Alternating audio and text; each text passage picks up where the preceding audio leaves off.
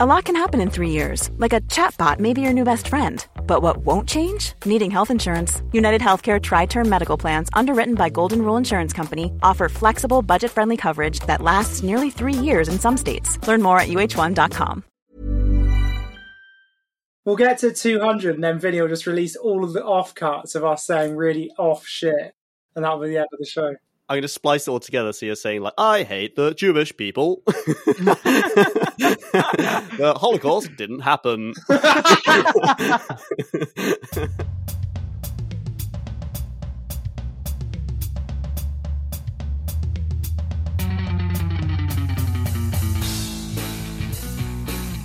Whether it's two hulking masses of muscle and veins duking it out in front of a fully sold out arena, or just a couple of skinny kids scrapping in the schoolyard whilst a teacher yells, "World Star!" and films it on their phone, us blokes love a good fight.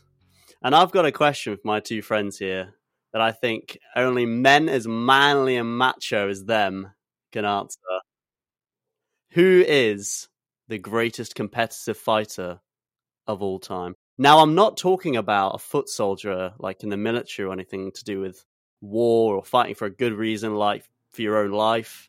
I'm talking about the people that make it their entire life about simply hitting another person in the face repeatedly just for the thrill of it all. So, without further ado, I'd like to know how you're both doing. Seb, how you doing? I'm doing all right, yeah. As you might have seen, I've got a new microphone set up. It's the same microphone, but with a pop filter, so hopefully it's not as it was previously. Good improvement. Big improvement. Michael's got one too. Vinny already had one. That's about it. I've not had any big dramas. I've not been pulled over by the 5-0. Oh, do you know what did happen, actually, that's funny? My housemate got something delivered, and I opened the door. I took the package off the guy, and then he did that thing where he took a picture of the package. Oh, yeah, I've seen that before. He sort of didn't take a picture of the package. He took a picture of my package. So I'm just going to send you the picture that he took and then sent to Chris, my housemate. Oh. Wait, why were you stark naked? You're well, naked? This is the thing. I didn't know he was going to take a picture, did I?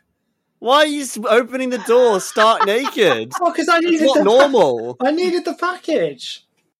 Mate, throw on a robe or a towel or something. Like, bro, that's not good etiquette. No. For real, I had pants on, right? They were just up. That's going on Insta. No, here's the thing, right. you fucked up sending that to me. Let's go. Here's the thing. No, the trouble is, right, is the reason it looks like I've got no pants on is because when it's, a Saturday morning and I'm trying to make people laugh, namely my partner, my go-to move is pulling your cock out. Is putting my pants up my bum crack as high as it'll go and then pretending like I haven't noticed and then just walking out the room with like a big thong on, basically. And that always gets a bit of a giggle. That's even worse. You opened the door whilst the thong was riding right up your ass crack. Yeah. Don't be so proud of that. What's that? Yeah. He didn't notice. He just took a picture. Well, that's awful. Well, yeah, I'm sure. Yeah, he definitely took a picture, mate. Yeah. He was like, "Fuck it, I'm going to show the boys this one. Look at this freak." Well, I thought it was pretty normal. There we go. That's good news. Oh yeah, fair enough, mate. That's good. I'm glad I asked you what you've been up to recently. In another fashion related topic, I'm wearing a hat today. I mean, I sometimes wear a hat, but specifically for the podcast now because I hate how fucking bold it makes me look. So I don't think that's the podcast, Michael. It's an audio format. No, it is. I've got like LED lights for in here because obviously are doing shit in here, working and that. So it's good lighting, but it just really shows the thinning. So the hat's going on. Yeah, shit. Who wants to go first? I'm eager to hear what you boys have to say for yourselves. I'll go first. Michael, go first. This one took a little bit of thought. Did I bend the rules? Oh, no. Oh my god, I'm sick of this. I'm so bored of this. I dread to think what the people at home are like. They must just be like, oh, it's Michael's turn again. Greatest competitive fighter is going to be Noddy. Or, you know what I mean? It's No, I chose the Red Power Ranger. Hey, I'm joking. He did used to be a cage fighter though, but no. I actually took this one seriously because thank God. I love combat sports. I've been into boxing and MMA since I can remember. So I took this one seriously. I didn't pick fucking Aragorn or the Red Ranger. I picked a real fighter, and I didn't even think about it for a second. The name was already in my head, so I didn't go through a list of, I'm going to do so and so and so and so. I've got them straight up. So, who have I gone for? Well, introducing in the red corner, weighing 170 pounds with a record of 26 wins and 2 losses. The greatest fighter of all time, in my opinion, and hopefully in the opinion of Vinny as well. Fighting out of Quebec, Canada. It's George Rush St. Pierre. Oh, I think I know this dude. He's MMA, right? Yes, he is. George St. Pierre. I have picked GSP for short. He is a former 2-weight UFC world champion, and in my opinion, he is the greatest fighter of all time. He is an absolute monster. He looks like a fighter as well. So if you don't know who GSP is, just quickly Google him, have a look. He's cut to fuck. He's shredded. He looks like an animal, and he absolutely is. He was the guy who Captain America had a fight in Captain America, the second Winter Soldier. He has a fight with him on the boat. That's GSP. That's GSP. He's a beast. He's a 3rd Dan black belt in karate, a 1st degree black belt in Brazilian Jiu-Jitsu, and he also holds 2 other black belts in martial arts that I cannot even pronounce. Now, George grew up in a small rural town outside Quebec, Canada. He was heavily bullied as a child at school by much older and bigger children, like considerably older, and they were like gangs as well. They would beat him up, they would take his lunch money, they would pull his pants down on the bus, and they would like humiliate him in front of his classmates because he looked a bit funny. He didn't speak English, he only spoke French. He was a bit of a weird kid, he was very small. They absolutely ridiculed him for years and years until one day he came home with a black eye and his dad was like, oh, fuck this, right, you're going to karate class. So he started going to karate and he was fucking good. He was very, very good. Supposedly there's an incident where he took on 3 of the bullies at one time and beat them all up, and that was it. The bullying stopped there and then. Once he showed that he wasn't someone to be messed with at sort of 12 years old, they backed off. So his dad's plan worked. And the bullies' plan didn't work, really, because the only thing they achieved by bullying George was unleashing a monster onto the world. So, fast forward a few years, he's watching UFC 1, where the legend Royce Gracie is fighting, and he's doing some mad shit. He's using Brazilian Jiu-Jitsu, he's taking down guys much bigger than he is and wrestling to the ground and getting them to submit and everything else. And George is fascinated by this new skill, this new martial art. It's nothing like karate he's ever seen before. So he decides to travel down to New York, 6 hours, and he signs up to Renzo Gracie's famous Brazilian Jiu-Jitsu Academy in Manhattan. And he starts training. He becomes very proficient in both karate and Brazilian Jiu-Jitsu, making him a mixed martial artist. MMA, there we go.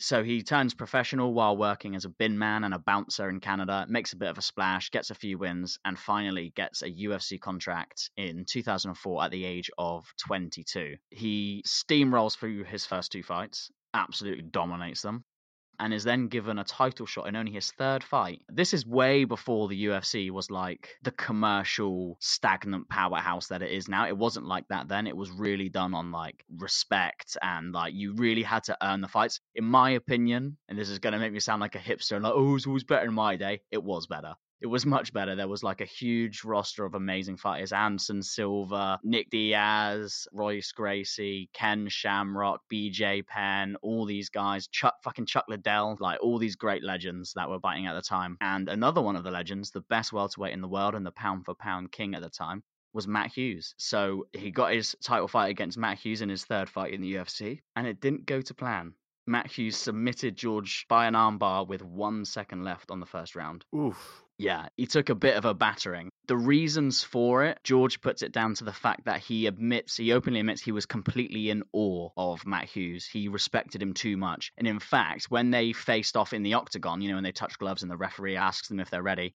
George doesn't look Matt in the eyes at all. He's looking completely up at the sky. He can't look him in the face. He's a legend. Like, he's just starstruck by Matt.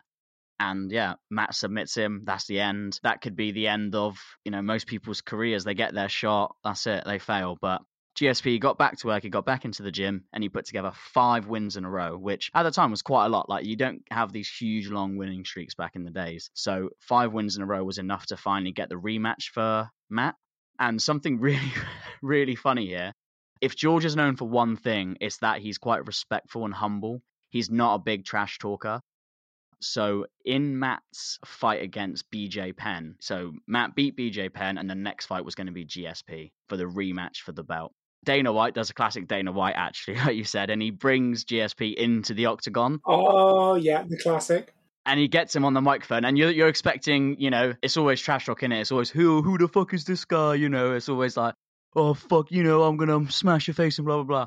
GSP, the fucking legend that he is, the technical master that he is, because he's really well-rounded, he's really well proficient in all of these different martial arts. He's a very respectful, humble guy.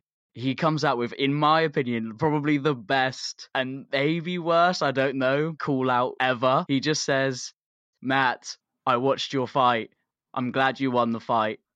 I was not very impressed with your performance. And they stood right next to each other. It's like a teacher. He's like, yeah, he's like really disappointed in his pupil. He's like, you could be doing better. This is not up to your standards, mate. It's really fitting of his character because George had developed this character of he's technically like a master of this. He's not like a knockout artist. He's not just a grappler or a wrestler.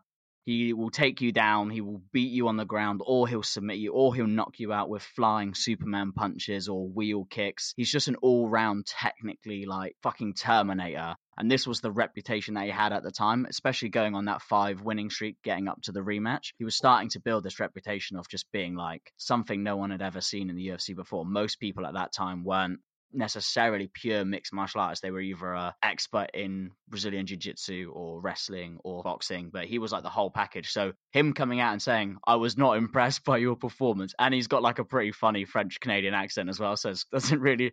I'm not going to do it, but it's quite funny. Just look it up. It's history. It's very, very good. And then he just shakes his hand and they just fuck off. But yeah, that was great. And he did get the rematch. Let's say this time George didn't pay Matt the respect that he showed him in the first fight, and he shat on his mum.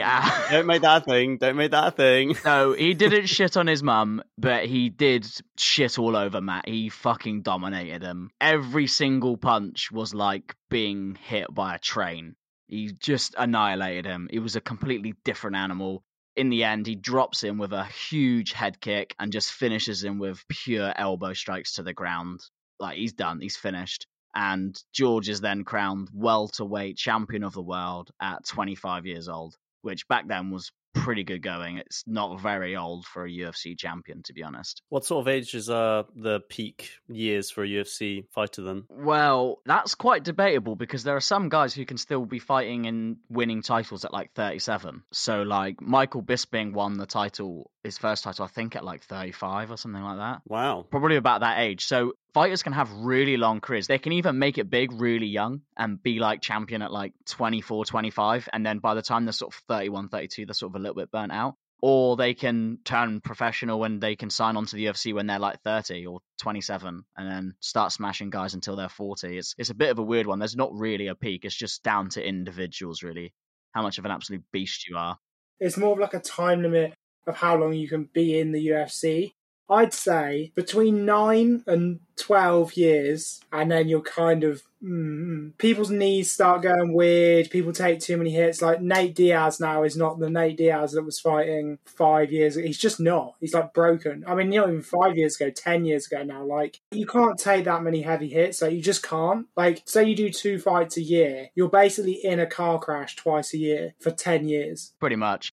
But no, you're quite right. Yeah, 10 years is a very good UFC career. And the time you spend as champion in those 10 years is going to be a lot shorter. UFC has a pretty heavy turnover of who's a champion because it's so highly competitive. You generally don't get guys being champion for more than 3 or 4 years. That's long. And that is a fucking good stretch. We'll get onto how long GSP was champion for later, but 3 to 4 years is fucking good for a UFC champion. Really, really elite. So I don't really watch UFC. Like, sometimes I'll watch it if I'm at a friend's house and he puts it on. It'll be fun to watch, but I really don't keep up with any of that stuff. So I don't really get how the world championship thing works. Is it like once you're world champion, say like, I want to fight you for the title, and then they could agree, and then they have a fight, and then if the second person wins, they become world champion in that like weight? Yeah. So when you hold a belt, you can only make title fights effectively. So you are then just constantly defending the belt, and there's like mandatory contenders, which they previously were done a lot on merit. The mandatory contender thing's gone a bit wonky over the last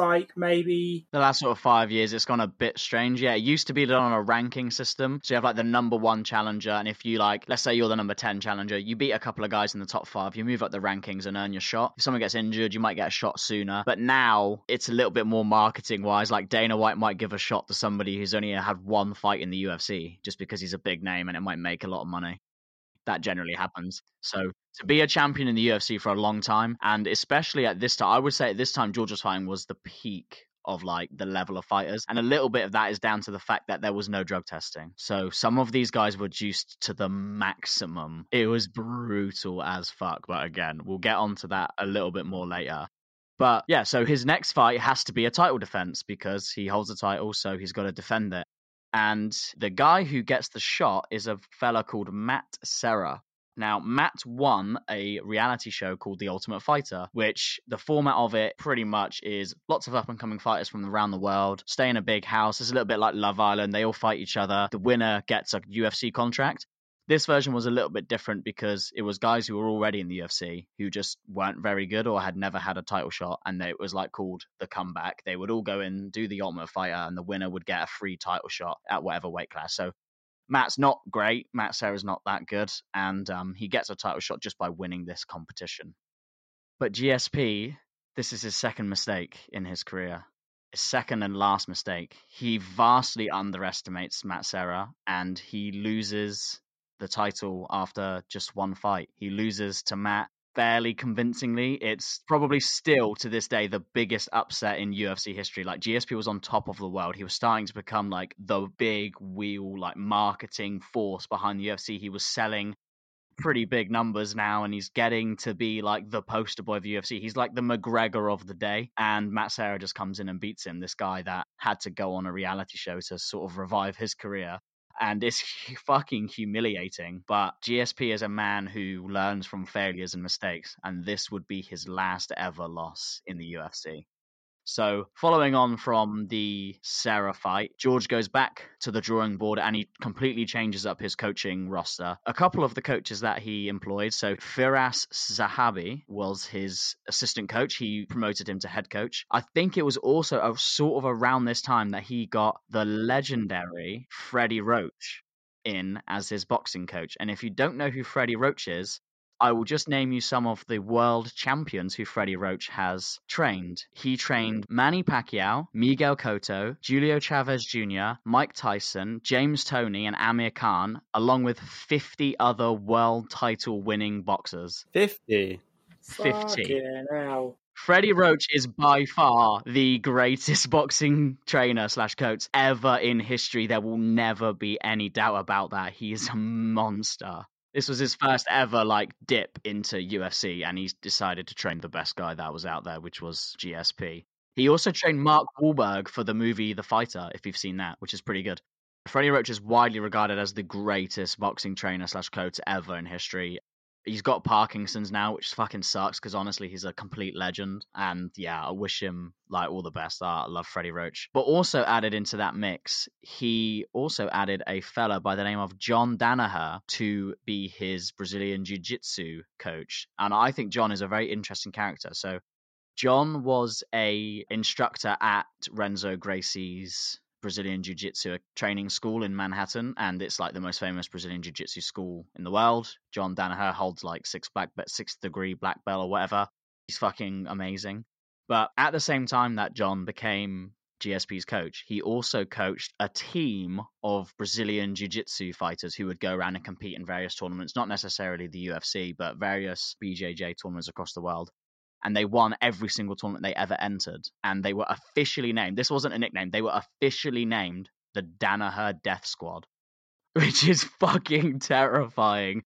I think there's like 6 or 7 of them, but imagine just saying like, and here comes the Danaher Death Squad. And 6 or 7 of these Brazilian Jiu-Jitsu guys rock up like, hello. It's fucking scary. And they're like folklore in MMA. So I've listened to lots of interviews with John Danaher this week, and he's always talking about like how, oh yeah, so GSP was down in the gym and we had the squad round, so we just put the whole squad on GSP and he would just annihilate them, and all these like mad stories about the Death Squad. But yeah, I just thought that was quite funny. So he would fight the Death Squad? Yeah, GSP would train with the Death Squad because John Danaher was the coach of the Death Squad, and he then became GSP wanted him to be his like exclusive BJJ coach and get in his corner. So why didn't he join the Death Squad? Because he's in the UFC. They could have gone to a death camp. Yes. Oh God. Fuck's sake, Sam. Fuck off. Keep that in as well. But no, he didn't join the squad because the squad is like, they're like competing in BJJ tournaments. They're not fighting in the UFC. Okay, so it's a completely different body than BJJ, whatever the fuck that is. Well, the thing is as well, is that he's a really good mixed martial artist, but he's not necessarily a top, like, you don't want like a sloppy BJJ guy. No, but that's wrong because GSP was not just like a mixed martial artist by like, he can do a little bit of everything. He was actually a master of every single... So he wasn't a sloppy BJJ guy? Oh, no, he would fuck up the squad from time to time. Okay. Oh, for fuck's sake. Oh, the cogs in his head were turning. I could see the steam whirring from his ears. It was, oh my God, the one time I take this podcast seriously. Okay, so seriously though, you're saying like if Georges St-Pierre, if he were to just go straight into Brazilian Jiu-Jitsu tournament, you reckon he would win anyone in the world? He wouldn't necessarily win, but he would do very well, and he has entered like karate and Brazilian Jiu-Jitsu tournaments in the past and done very well, which is very surprising for an MMA fighter, because lots of MMA fighters, they might just train in the general school of fighting like that. Some fighters don't even get their black belts until they've like won a title, and you'll see them get presented with it in the octagon. But GSP, this was why he was completely different to every other fighter on the planet. He was like a master in every single category.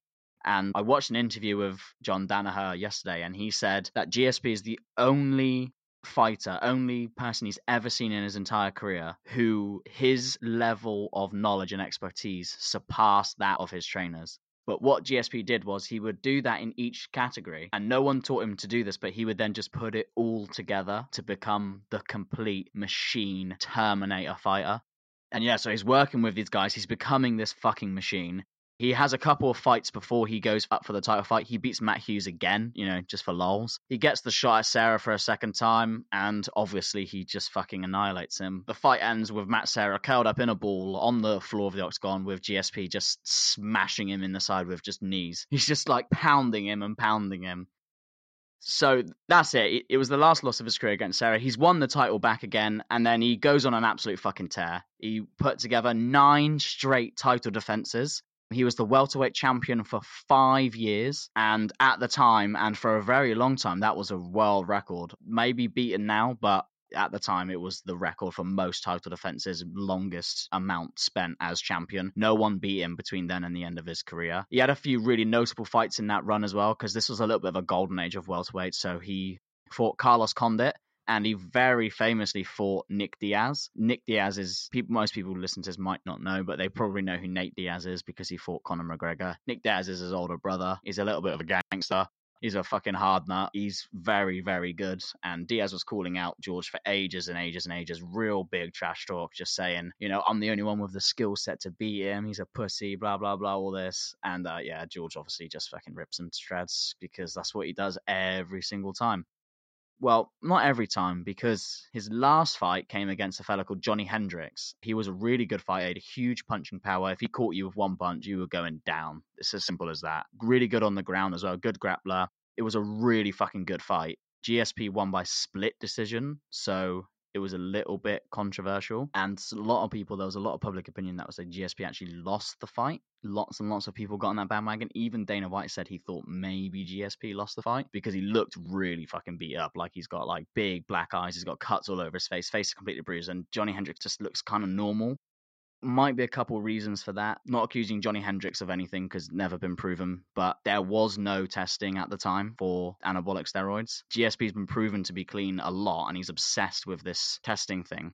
But, that might be a factor. The other factor is some people just bleed more than other people. Some people just have softer tissue and they cut quite easily. And apparently George is one of those guys. He always looks a bit beaten up after a fight, even if he's dominated for 5 rounds. I've watched the fight again the other day. I still think George did win, but it was definitely close and it was a really tough fight.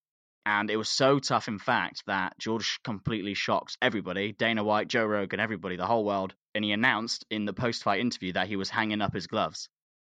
He says, I'm done, I'm hanging up my gloves for a little while. And Joe Rogan's like, wait, what the fuck? Are you retiring? You're literally the best champion in the world. Like, I don't understand. And he's like, yeah, I've got to go for a bit.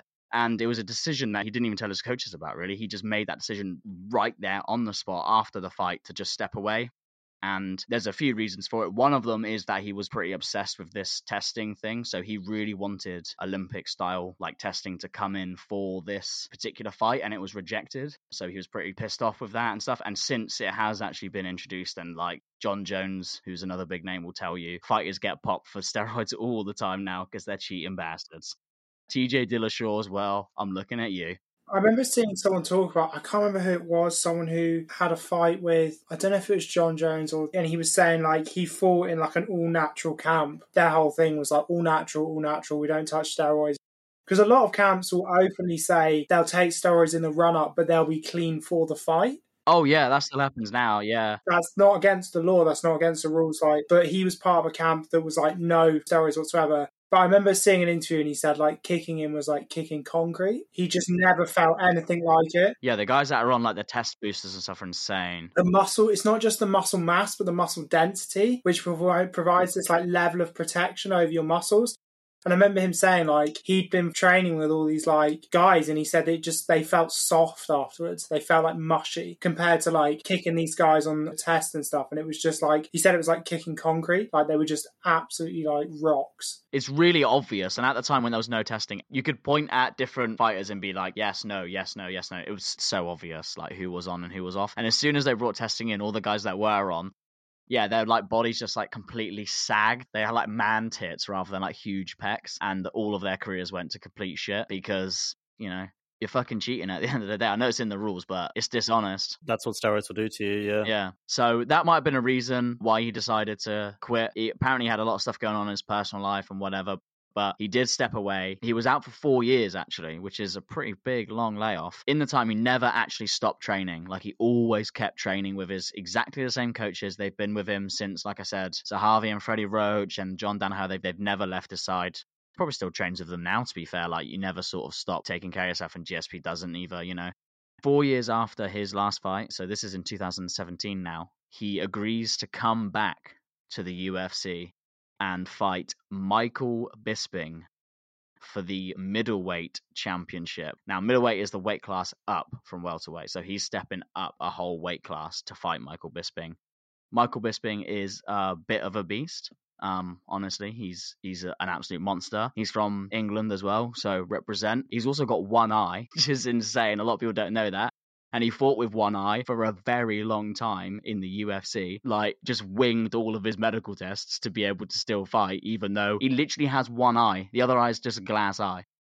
He's completely blind. And he lost his eye fighting in the UFC, being hit by a guy who was on test. But he was fighting in the UFC for ages with one eye, even won world title with one eye, beat some of the best fighters ever, and fought Georges St-Pierre. That's insane. That's mental. The thing is, he's just hard as nails. There's some things that you can't teach in fighting. You can't teach someone to be fucking solid. You just cannot. Yeah, he comes back to fight Michael Bisping in a weight class higher. So George doesn't have the best record of knocking people out. He doesn't have that many finishes. And that was seen as some casual fans as, oh, he's boring, like win on points, whatever. But he's dominating these guys for 5 rounds and he's winning very technically. Like it's a super high skilled stuff that he was doing at the time. But he was criticized for it. So he thought he would come back, fight at a higher weight class, which he was also criticized for. He was criticized for never stepping out of the welterweight division and fighting guys like Anderson Silva and stuff. So if I'll come back heavier, stronger, fitter, more ready, I'll fight harder, I'll knock him out, and I'll put to bed people tarnishing my huge legacy. But the training camp was brutal because GSP actually developed ulcerative colitis in his stomach, like stomach ulcers in your intestines, and it fucking sucks. Oof. Like it leads to like internal bleeding, Jesus. vomiting blood, shitting blood, like severe abdominal pain. And the fight camp they did for this was a lot shorter. It was only 6 weeks. Most of the time they sort of do 12 weeks. So they did a 6 weeks fight camp. And 2 of those weeks, George St. Pierre couldn't get out of bed because he was in so much fucking pain due to this colitis. And John Danaher said on like one of the Fridays, he said, look, we're like 2 weeks out. He's going to fight in 2 weeks and he's in bed. If George isn't in the gym on Monday, it's gone. We don't fight. We pull out. And we'll be humiliated because it's been 4 years in the making, this big return. You know, we've wanted to fight higher. The UFC didn't want to do it. And now they said yes. So if he's not in on Monday, it's done. George is like dying. He's like, I'll be there. And he showed up on Monday, ready to go, fought the death squad. He was good to go. He was banging up for it. John Danaher's like, sweet, let's have it. He comes back, and the Bisping fight's fucking great. I remember watching it. Seb, you might have actually watched it with me. I remember it, but I don't know where I watched it. Fucking bad, Bisping, to be fair. But he didn't knock him out. He hit him with a couple cheeky Superman punches, knocked him to the ground, and he didn't knock him out, but he did choke him unconscious. Rear naked choke. Rear naked choke from the BJJ. Sloppiest to BJJs. It wasn't sloppy. But he came hard. He did come hard. He slept. He put Bisping to sleep properly. Bisping doesn't tap. He just went limp as GSP constricted around his esophagus. So he choked him out with a He choked him out with his BJJ, his rear naked choke, and he was done. So GSP's fucking back, baby. But unfortunately, that genuinely was his last fight in the UFC because although they sort of planned to have him back for like a while, a few more fights, the colitis was just too much and he vacated the belt like 30 days later. He was done. He couldn't do anymore. And that was it. That is a shame. It was a real big shame. The biggest shame was he physically and in every way, he looked like better than he had ever been. He said like, this is the best shape I've ever been in. I'm the fittest. Like I've learnt the most in the last 4 years. Like, I'm the most complete fighter I've ever been in my career. I'm the best ever now. And he couldn't fight anymore. He was done. So yeah, that's the end of his UFC career. But I wanted to touch on a couple of extra points of just why GSP's the fucking GOAT. Alluded to it, but he super popularized the UFC in the early 2000s. Single-handedly, he put the UFC in the hearts of the casuals like myself and turned us into huge fans now that watch almost every event. Like, if I don't watch the event live, I'll watch the highlights the next day pretty much every single time. Like, absolutely love it. All because of GSP. Like, he did that for millions and millions of people across the globe. Probably people like McGregor, they got to shake GSP's hand and thank him as well for putting them on the map because genuinely without GSP, I don't think the UFC would be as popular as it is now. The other thing is his training style was just ridiculous and groundbreaking at the time. So not only did he spar and train in his mixed martial arts, he also trained in very heavily in gymnastics, like all of the time to make his body stronger, make him leaner, make his body move better. He says it's like the best competition you can do. It's like one of the greatest sports and the hardest sports to compete in. And like he wishes he'd done it from day one because it's just so good for you. And no one, I don't know any other fighter that trains gymnastics. He trains underwater, used sports science psychologists and like reaction time people and all this other stuff. Loads of guys do that nowadays, but in 2006, nobody fucking ever did it. They were just, you need to be better, shoot a load of tests. You know, they just juice up. Whereas GSP took the training to like another level. And yeah, he just became one of the most rounded, best fighters of all time. Like, master in every single skill. Wrestling, grappling, stand-up, boxing. Like, he'll hit you with a wheel kick, spinning back kick. He did stand-up. You have a lot in common with GSP, actually, don't you? What do you mean? Your origin story and your inability to speak English are very similar. And he's bald. Well, how they're both from Quebec and got bullied as a kid. Yeah, well, yeah, he was a weird, weedy kid who got bullied. Runt of the litter. But the trouble is, Michael just stayed. Yeah, I'm not a titan like GSP now. Although, he's not that big. He's only 5'10", and I'm not. I'm like probably near 5'10", you reckon? Cue the headlines. Michael Davey, GSP not that big. I'm sorry, George. I love you. I love you. If you go and watch some GSP highlights, like the Superman punches he throws, like the wheel kicks, the spinning back kicks, like no one else does it like that. A Superman punch is one of the hardest techniques to do. It's where you like jump, you throw one leg back, so you're like on one foot, and then punch forward. So you're like Superman flying through the air, but you're like wham. I'll try and show you. Room for a treat here. You're sort of like. That makes sense. I don't want to be mean, but that might have been a podcast low point. I remember my brother telling me about Superman punches because he used to say that he used to do them on like nights out. He used to like fight people outside the club, and like he Superman punched this one kid and he like collapsed or whatever. I bet he didn't. A Superman punch is a well-renowned technique because it's like devastating power, but it's high risk, high reward because you're off balance, you can get caught easily, but GSP's the Don. So I looked up some stats, some UFC stats, and Georges St-Pierre has the second number of UFC title bout wins, second to John Jones, who has 14. Yeah, but he's a juicer, so he doesn't count. So that's why you're not picking John Jones. He likes the steroids. And crack. And I think he ran someone over. Yeah, that's not... And he's just not... No, he's not as good of a fighter. Because John Jones notoriously pokes people in the eyes, kicks their knees downwards. He's a dirty, cheating little bastard. Pokes them in the eyes? Does he pull their hair and give them a wedgie as well? No, but in the UFC, your fingers are exposed in your gloves, so you can poke people in the eye. Eye poking is illegal in the UFC. You are not allowed to poke people in the eyes, but he gets away with it. He's a dirty bastard, and he's not as good as GSP. Simple as. I'm going to finish off with just a couple little funny facts about GSP, which I love. Number one, he fucking loves dinosaurs. He's obsessed with dinosaurs. What's his favorite dinosaur? I don't know. He hosted a History Channel documentary called, like, Bare Bones with Georges St-Pierre, where he went around looking at dinosaur bones and shit. He fully believes in and is fucking terrified of aliens, to the extent where every night he goes to sleep, he puts a foam roller to block the door, and if the foam roller moves, it means aliens have been in and stolen his time. This guy sounds like a nutcase. And another funny thing is... You left this till the end. Yeah, well, yeah. This one's quite good, though, but he was a coach, a trainer on one of the Ultimate Fighter reality shows where the young guys come in and he, like, coaches them. And he brought this guy out who's a Muay Thai fighter, which is like kickboxing in Thailand, you know, pretty dirty sort of fighting, especially in Thailand. Like, this guy is called Jean-Charles Skarbowski, and he's widely regarded as the greatest foreign fighter ever to fight in Thailand. So he lived in Thailand and fought in Thailand, but he was French. He had like over 100 fights with 75 wins. He would drink and smoke all day long and then just beat the shit out of people as well. And he actually brought this guy into the Ultimate Fighter, and he was like, look, I've got a friend with me. His name's Jean-Charles. He's going to spar with you. Don't hit him too hard. Don't take it too seriously. Don't try and prove yourself, because he'll just knock you out and like humiliate you and annihilate you. And he came in still drunk, like shouting at the camera. He's got a big beer belly. He looks like a fucking right ruffian.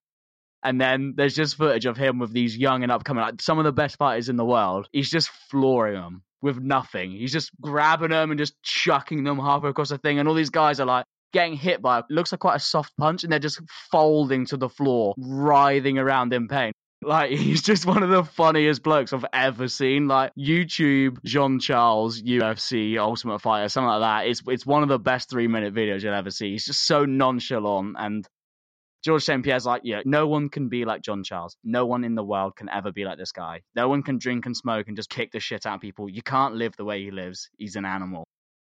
And I thought he was quite an interesting character for George to surround himself with. But that's it. I've been going for an hour, cut lots of that, because that's a big chunk. But GSP, I don't care who fucking Seb says. He's the GOAT. He's the greatest fighter of all time. He'll have you and he'll have your dad. Simple as it's done. I think anyone involved with the UFC would have me and my dad. Like, it's not a competition. My dad can skim a brick, mate.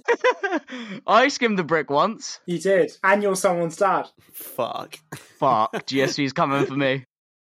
That's really interesting, because I didn't realize the UFC was that recent. I thought it was like it started in like the 70s or 80s or something. I thought like because it's so big, I thought like it's been around for a while and there's, you know, a lot of legacy and whatnot. Like, when did it start? 1999, I think. 1997, something like that. Wow, that's insane. So it's been going like 23 years. Oh, no, it's 1993, I think, because it had its 25th year anniversary recently. Oh, okay. Yeah, that's a hard act to follow up on, I think, Seb. Well, follow it up I shall. Well, I follow through. If there's one thing I do, it's follow through. We're going to take a break, ladies and gentlemen. And now I'm going to interrupt Seb for an hour and be annoying. Well, someone had to. It would have been fucking well long. So, weirdly, like Michael, I normally start these by saying I find it incredibly difficult to find who I'm going to pick. But this week, I didn't find it difficult at all. Like Michael, again, I have an interest in a lot of combat sports. Probably not as much as Michael. My interest in combat sports has come more in the last, 5 years. I picked up doing boxing training and it was really big for me. And I really respect people who do it. And I feel like once you give it a crack, any combat sport, your appreciation for watching other people do it is tenfold. Because I'm going to be totally brutally honest with you, it took me about a year of intermittent sparring to stop just covering my head and hoping that I wouldn't die. I'd say the hardest thing for me in boxing, and this makes me sound like I'm trying to recover some pride, but the thing that I find difficult with sparring is you have to learn where the line is. And if you get shoved about on the street or something, you just shove someone back, you go all out. And I don't mean to sound like a hard guy, I'm not at all. People who know me know that's not me at all. But I feel like most men, probably quite sadly, have had someone try and start a fight with them at some point. And you do just go into a mode of, I'm going to shove my way out. I'm going to kick and punch until they're dead. Well, not until they're dead. Keep going until they're dead. But you know what I mean? Yes, no, absolutely. Sparring is a totally different world, isn't it? There is a line. There has to be respect. So you end up just covering, and then you can't then, when you see a gap, go, right, I'm going to batter the fucking living shit out of you. It's technical, so you then have to just throw back a well-placed jab, and that's difficult. But yeah, I love sparring. I don't do as much of it as I'd like to. I really love boxing. I like all combat sports, but I'd say boxing is the big one for me. And because of that, I'd say anyone who has an interest in any kind of sport will have a selection of people who they think are the greats.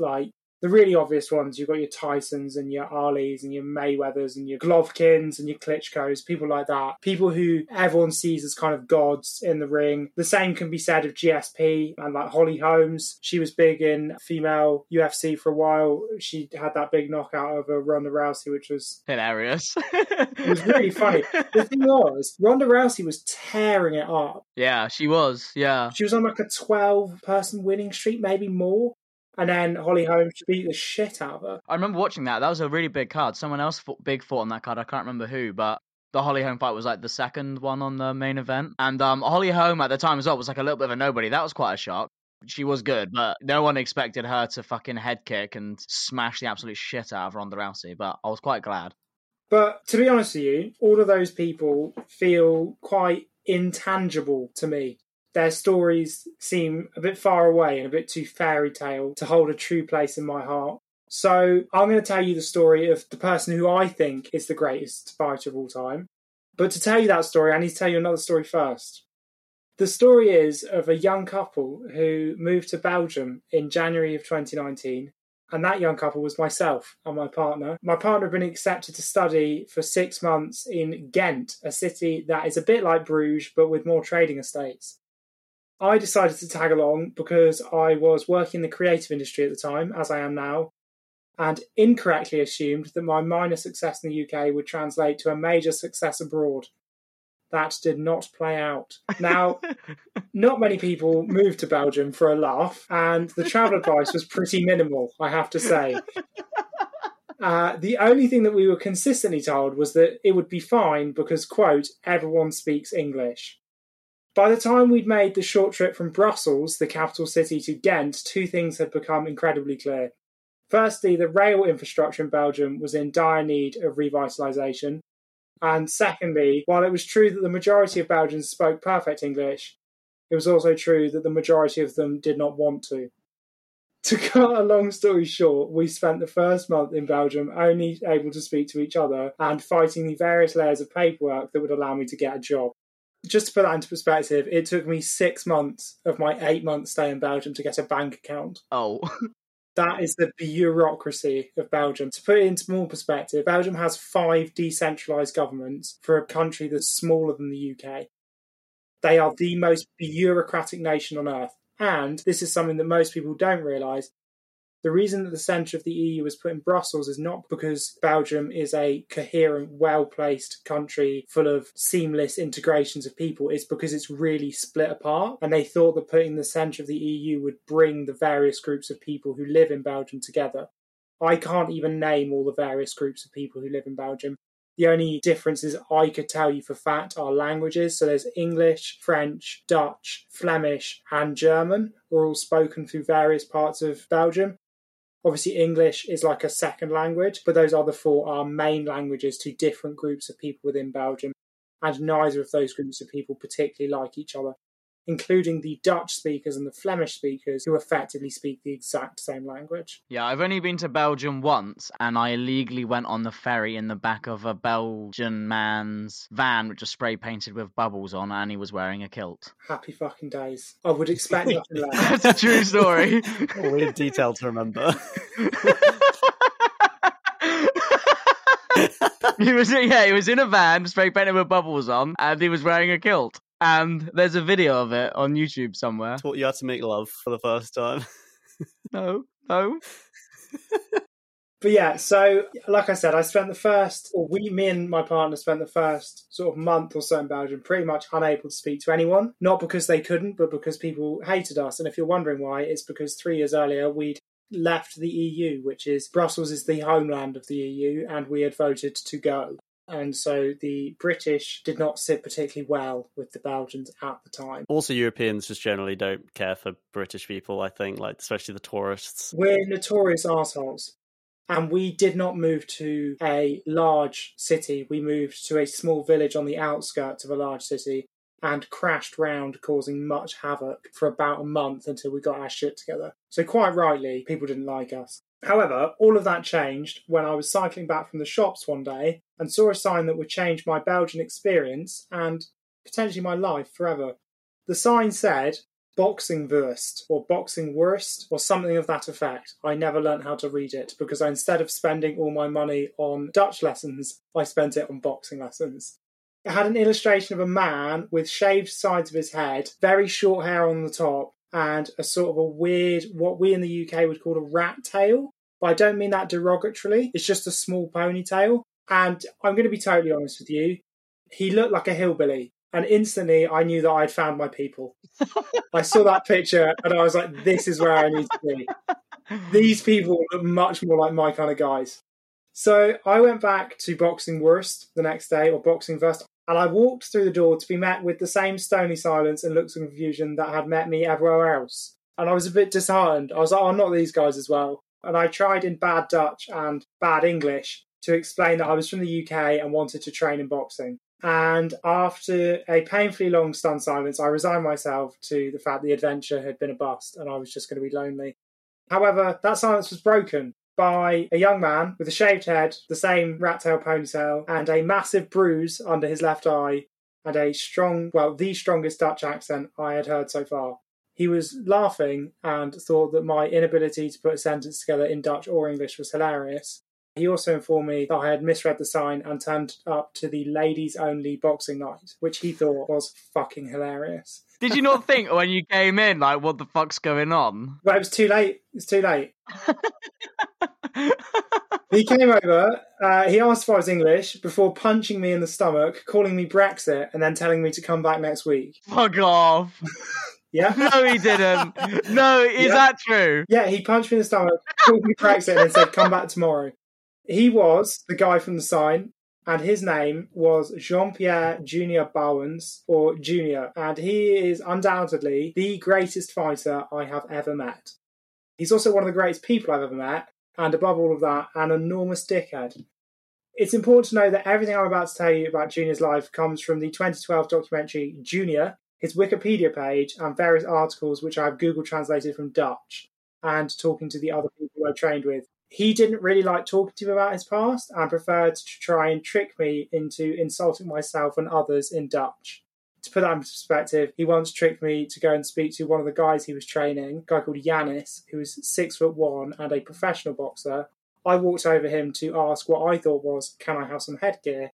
What I actually said was, can I take you up the arse? Oh, wow. And Junior, he thought that was fucking hilarious. He would do that to me almost every day. What was the dude's reaction? Stunned silence.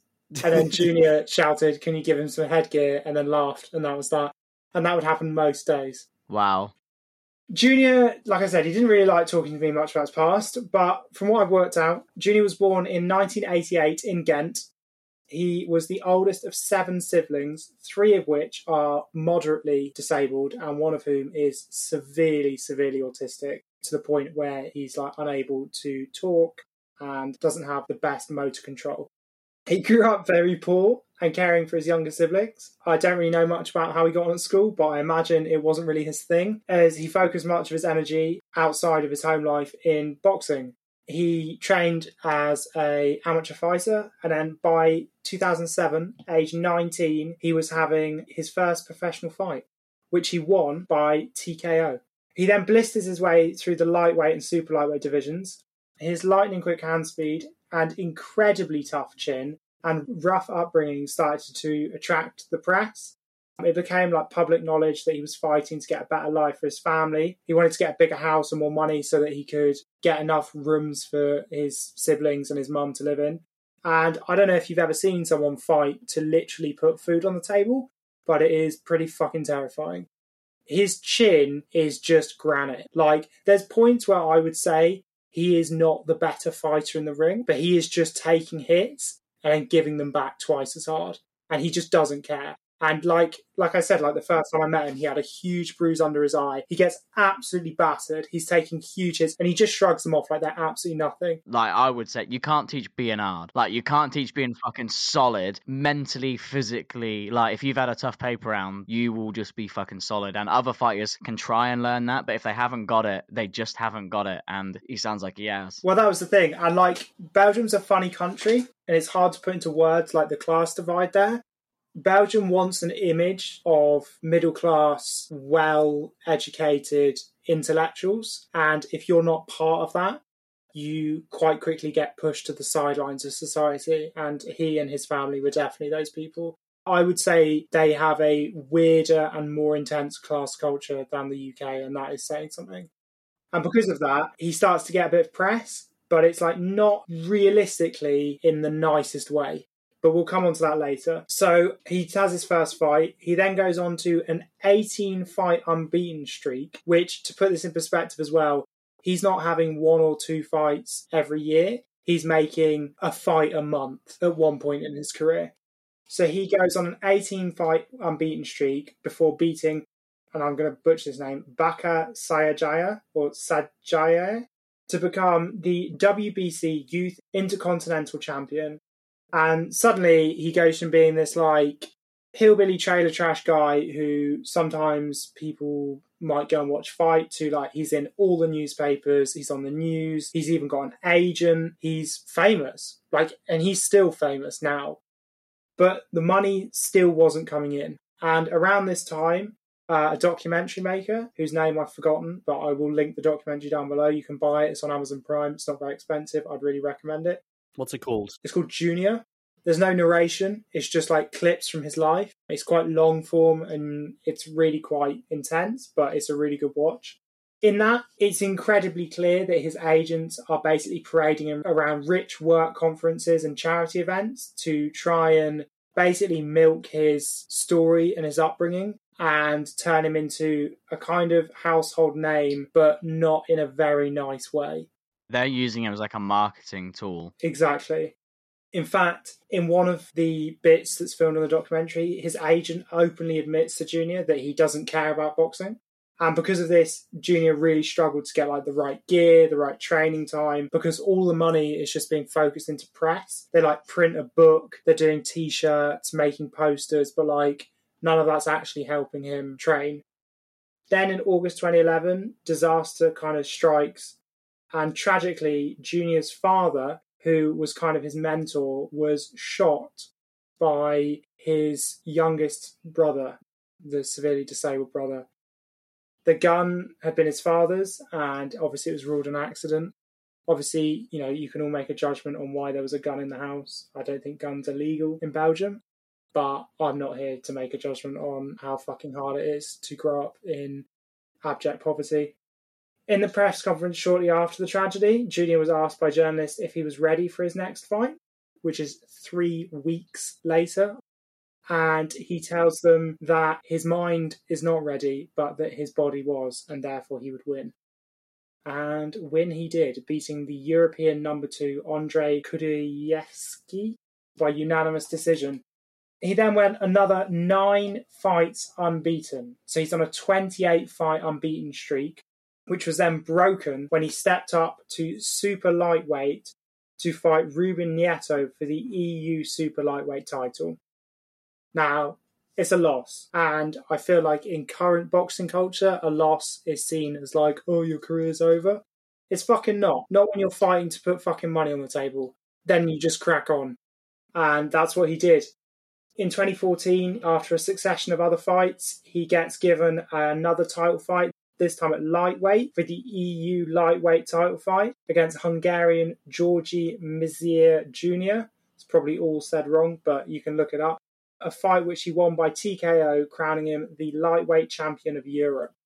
And as of recording this, Junior has made a couple of other fights and is sitting on a record of 44 wins, 24 by technical knockout, 5 losses and 2 draws. That puts Junior at a total of 51 fights, which means he's fought over 4 fights a year until 2019 when his last fight was. Damn, that's pretty fucking good. That's very good. Like, that's no fucking joke. And, like, to put that into perspective, most fighters will have a brief period where they burst onto the scene and suddenly you hear about this guy who's gone 25 fights unbeaten, and then the next 5 fights might happen over 5 years. Yeah, you usually 2 a year is pretty good for guys who have established themselves as a name. They'll do like an April and like a November. Yeah, and even then, like someone like your Klitschko's and your Mayweathers and people like that. They might do 1 a year. 1 a year, whenever they feel like it. But none of that really matters. I think what really matters and what makes me think he is the GOAT is watching the documentary and just meeting him as a person. He is one of the funniest, nicest guys I've ever met. Outside of the ring and inside the ring, he is a hillbilly nutcase with a rat tail punching the living fuck out of people to put money on the table. And I think that is what makes you a great fighter, is your motivation and your willingness to take a smash in the face. I'm not going to quote that Rocky line about how it's not how hard you can hit, it's about how hard you can get hit and keep moving forward, because that's how winning is done. Well, you just quoted it, fucking no. I hate that. What really matters is he was on a mission to put food on the table, get a bigger house for his family, and basically pull them out of poverty. And that's what he fucking did. He now runs a really successful boxing studio. He married his wife, Daphne, who is a kickboxing champion and a complete machine in her own right. She once kicked me so hard I thought I was going to die. Like, honestly, she is mental. She is terrifying. She's the reason I'm worried about saying anything bad about Junior on this podcast. She will deck me. She is ridiculously terrifying. And call you Brexit as she walks off. And call me Brexit as she walks off. So now they founded this studio, Boxingverse, together, which he has now used to provide an income for himself and his family. They're all doing really well for himself. He is the closest thing I've ever come to meeting like a really great person. And I don't mean great as in like, oh, he's great, but as I mean like someone who has an atmosphere and an aura of different. And he was so chill. Like, I didn't realise how fucking famous he was until we went to a boxing thing. Like, they do like boxing events, and I went with him and Daphne. They picked me up from my house. Like, it was just like, they were just my mates. And then we got out and there was like crowds of people trying to talk to him. And we went for lunch afterwards and people were just coming up to him in the street and talking to him. And he paid for everyone's food. And like, I had no idea. He was just like a regular chill guy. After that, I went home, Googled everything that happened to him, tried to talk about it. And he was just like, that's in the past. Don't care. I'm here now. Fair play. And then he just taught me to say rude words in Dutch instead and called me Brexit. And on the last day convinced the entire boxing studio. So this was the day I left. He told everyone there when I wasn't in the room that it was a British tradition when you were leaving that everyone ran round behind you and kicked you until you fell over, and they did. Fucking hell. What a legend. Hilarious. Oh no, not kicked me, sorry, punched me. So they just walked around with their gloves on and just punched me, and I was like, what the fuck is going on? and then he was like, hey, and then he took me out for food, and yeah, I still talk to him now. We don't really have deep conversations, to be honest with you. The last time he messaged me was to ask me if COVID was going to make him as ugly as it's made me. But yeah, Jean-Pierre Junior Bowens, I think, is the greatest fighter I've ever met, because he didn't fight for Hollywood. He's not a Hollywood fighter. Most people probably don't know about him, especially if you're outside of Belgium. And I think what makes you a great fighter is why you fight and how you fight and not giving up. And I think he fought physically in the ring and metaphorically to pull his family from like abject poverty to being fine and good and happy. And I think that makes him the GOAT for me. He's not maybe your GOAT, but he's my GOAT, and I think he's a G. Ah, Sevi, that was lovely. That was really heartwarming. That was really nice. I like that a lot. Should we make some more jizz jokes and go home? I feel all fuzzy, yeah. Someone say something about coming, because... I just came. And we're back. That was great. I was like, the whole time you were telling that story, which you're not usually that scripted. That's why it was making me laugh so much. You were telling it like a narrator of a like a fucking documentary. And the whole time I was going, because I didn't know that story really. You've never mentioned this fella to me, but I was like, don't fucking say yourself. Don't fucking say yourself, Sam. I had that thought as well. I was like, I cannot see where this is going. Are you going to say, like, oh yeah, one time we crossed this bridge and like a fella tried to mug Lucy, so I sparked him out, and that's why I'm the fucking GOAT, mate. Fucking boom, boom. The only thing that really sticks in my mind is when Junior said to me, if there's one guy I'm scared of, Seb, it's you. I'd never get in the ring with you. What? Fuck off, no, he never said that. He shook my hand and he said, you're the real fighter here. He said, all the hardship I've been through is nothing compared to what you've been through. And everyone in the boxing place, they all just clapped, they applauded, they threw like roses at you. Sevi, Brexit. Right, I think that just leaves time for me to crown a winner. So my two options for the GOAT combat fighter are Georges St-Pierre, who is, I mean, according to this one stats I found, he has the highest score. He is the quote-unquote absolute MMA champion of all time. There's something like he didn't lose a round for 7 years. He didn't lose a single round. But people called him boring. Interpret that how you want, you filthy casuals. So I've got to pick between this guy, who is categorically the best MMA fighter to ever breathe. And like reinvented the sport, like popularized it, like is just like literally like undisputed the best MMA fighter ever. Well, this heartwarming tale of this lovely, young, impoverished Belgian and his family, and how he wore his heart on his sleeves. He took himself from absolutely nothing to comfortable finance, to middle class, or whatever. The dream. The dream, yeah. Yeah, I'm not going to lie, that was a great story. I really enjoyed that story, Seb. But I think I think it's quite obvious who the winner is here. By unanimous decision, it's the blue corner, Georges St-Pierre!